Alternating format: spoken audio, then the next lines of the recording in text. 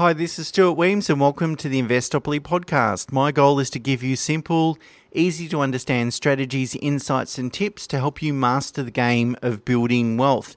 And in this episode, I'd like to ask you whether investment returns are important or not.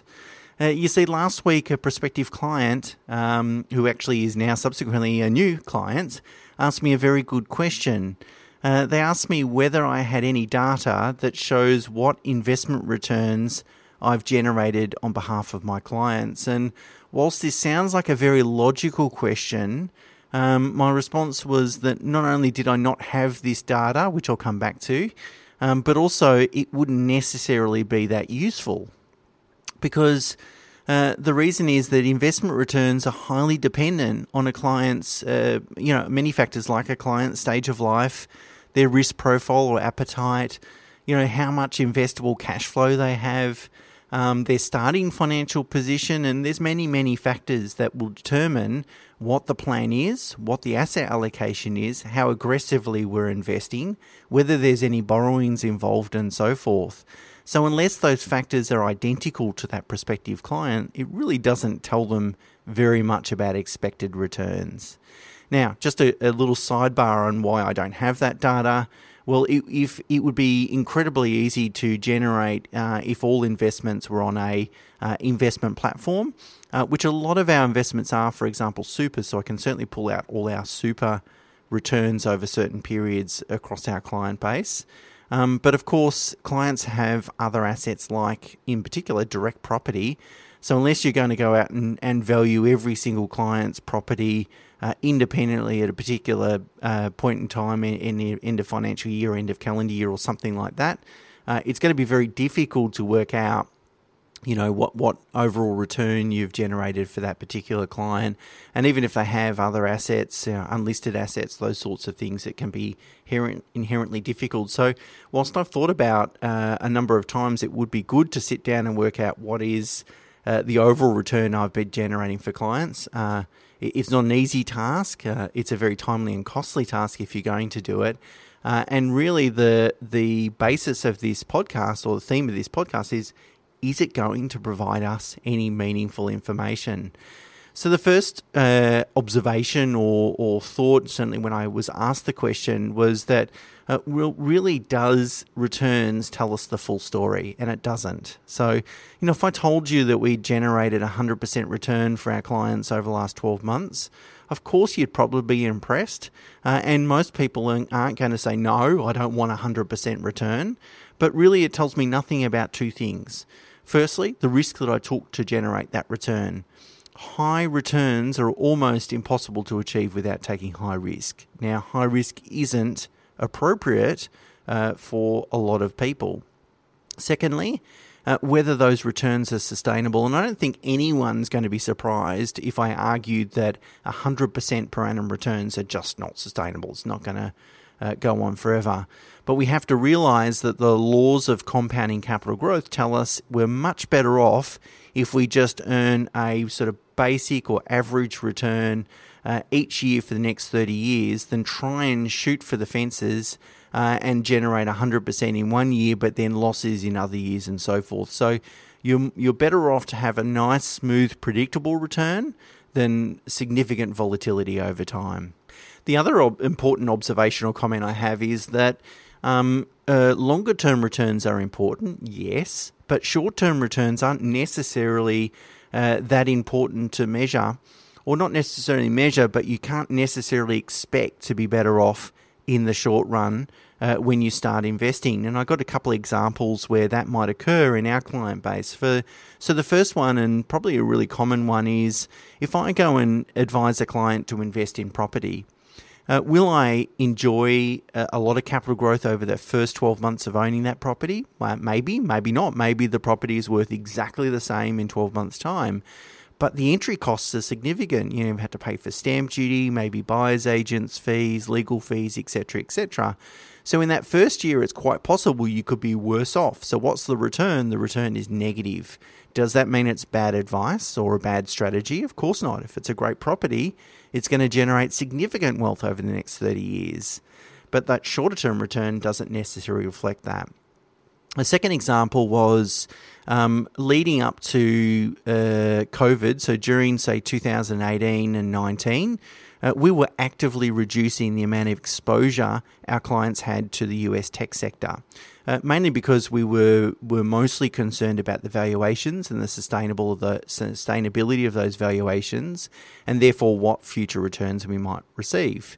Now, when COVID hit, we know what happened. All those technology companies did incredibly well. Work from home was a new fad, and all of a sudden, let's invest in technology. And so by having a lower exposure to that sector, we underperform the broader market. But what's happened since then, particularly in this calendar year 2021, is those tech companies, a lot of them that didn't have sustainable profits and cash flows and so forth, have lost a lot of ground. And we have then more than made up for any returns that we missed out during 2020. We've more than made up for them in 2021. So it's possible when you construct a portfolio that in the short term, your shorter terms might suffer in the pursuit of maximising longer term returns. And that's not only acceptable, but often unavoidable and necessary. The reality is, as a financial advisor, is I cannot control returns. I cannot control what markets will do in the short run. And in fact, no one in the world has control of that over that.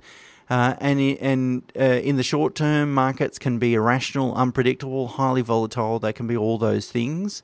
And we have to realise or come to terms with the fact that no one in the world, Nobel laureates or otherwise, have developed a model that can reliably and consistently predict what assets will do in the short term. The reality is no one has any control and no one really knows.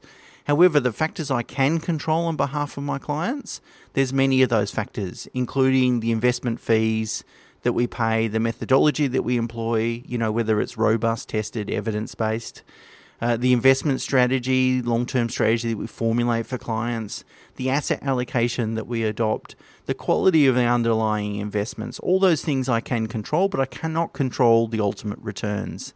In the long run, we know that all those factors, all those decisions greatly contribute towards the return. So in the long run, returns are arguably more predictable. Let me explain this or illustrate this with a short analogy.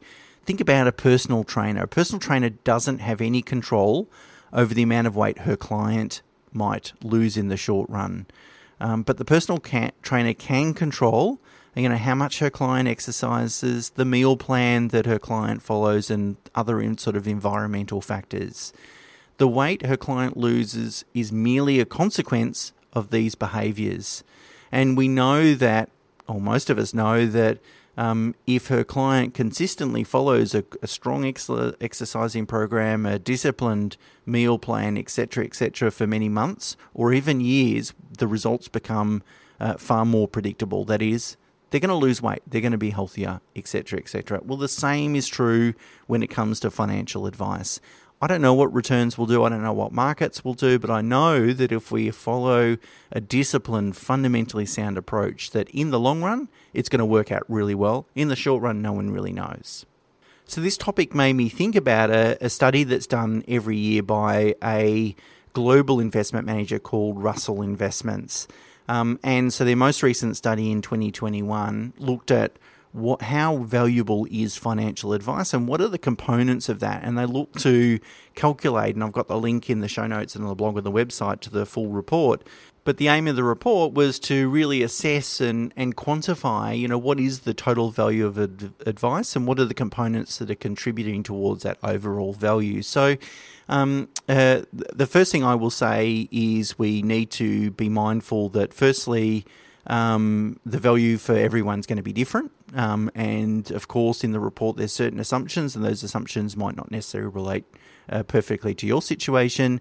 And then secondly, the skeptic in me reminds me that, hey, this is a report prepared by a fund manager for its clients. Its clients are financial advisors, and what they're trying to do here is help financial advisors justify their value. So there's a lack of a bit of independence there, and so we can't read too much into the report. But having said that, the overall theme I think I agree with. Anyway, The answer is they reckon quality financial advice contributes 4.83% per annum to your investments every year. So that's the value, almost 5%. That's the value of advice. Interestingly, the investment part of the services that an advisor provides only contributed a small amount, less than 16% of that overall value. So there's two tasks or things that an advisor does, which they've attributed this value to. So the first one is asset allocation, which is really, in the report they've called it product alignment. But this is really where to invest your money, how much to put in property, how much to put in Australian shares, international shares, etc., etc. That's the asset allocation thing. And the second task is active rebalancing. So that's sort of changing that asset allocation over time, depending on how markets perform. Anyway, that sort of investment side, which I think is a really important side, and probably a lot of people think that's all financial advisors do. Well, according to Russell, they think that only contributes 0.79, so less than 1%, almost 0.8 of 1% towards your investments. So they're saying which is only 0.79 of a total value of 4.83, it's only about 16%. So this report is acknowledging really it's not really just about investments. There's a whole lot of other factors that an advisor can help with. So there was three other main factors. That the most valuable was behavioural coaching. They reckon that added 2.02. And again, you can see in the report how they've come up with these figures. I describe behavioural coaching as stopping my clients from making costly mistakes. And a mistake can include not following fundamentally sound advice. So, someone's here to help you, to steer you in the right direction. Let them do that. And this can be, I think, incredibly valuable.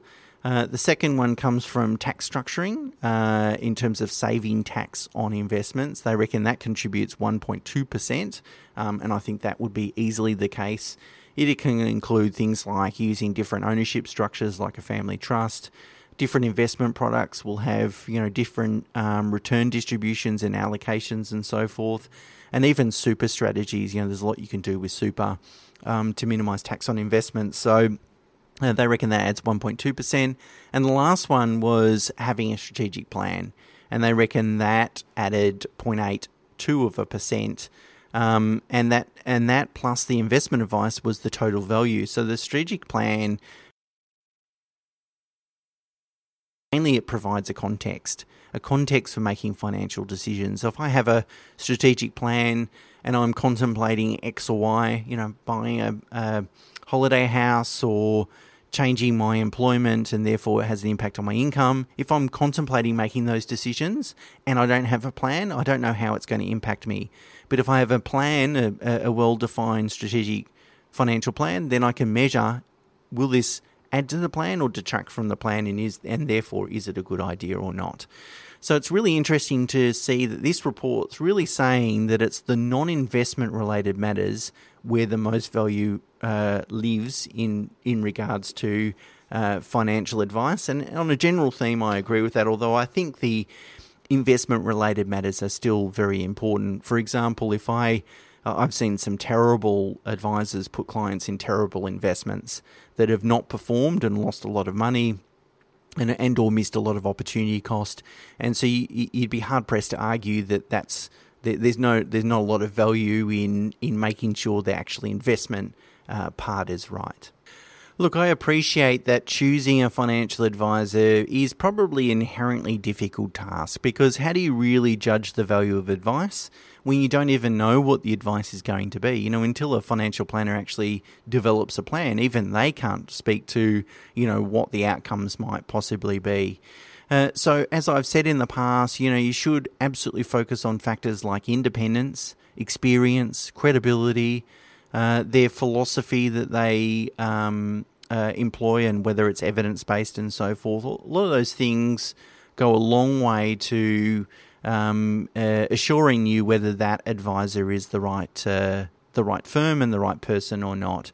Now, of course, it's tempting to ask you about investment returns, but I really don't think that provides a lot of insight. Of course, if you're choosing a stockbroker and all they're doing is investing a certain element of your portfolio, then that's a very valid question. But if it's holistic advice, then historic returns don't necessarily tell you the full picture.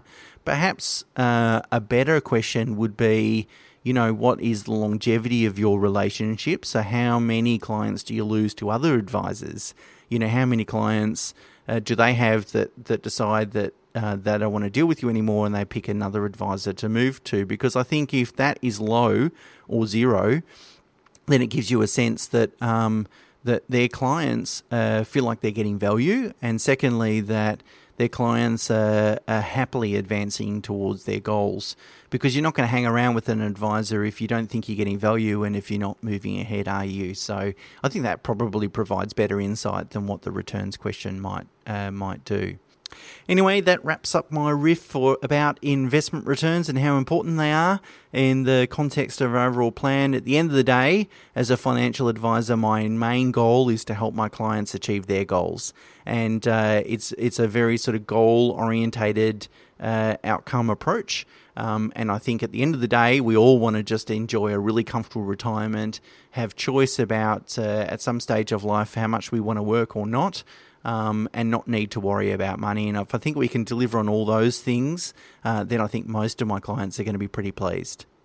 Okay, that's it for me for this week. Until next week, bye for now.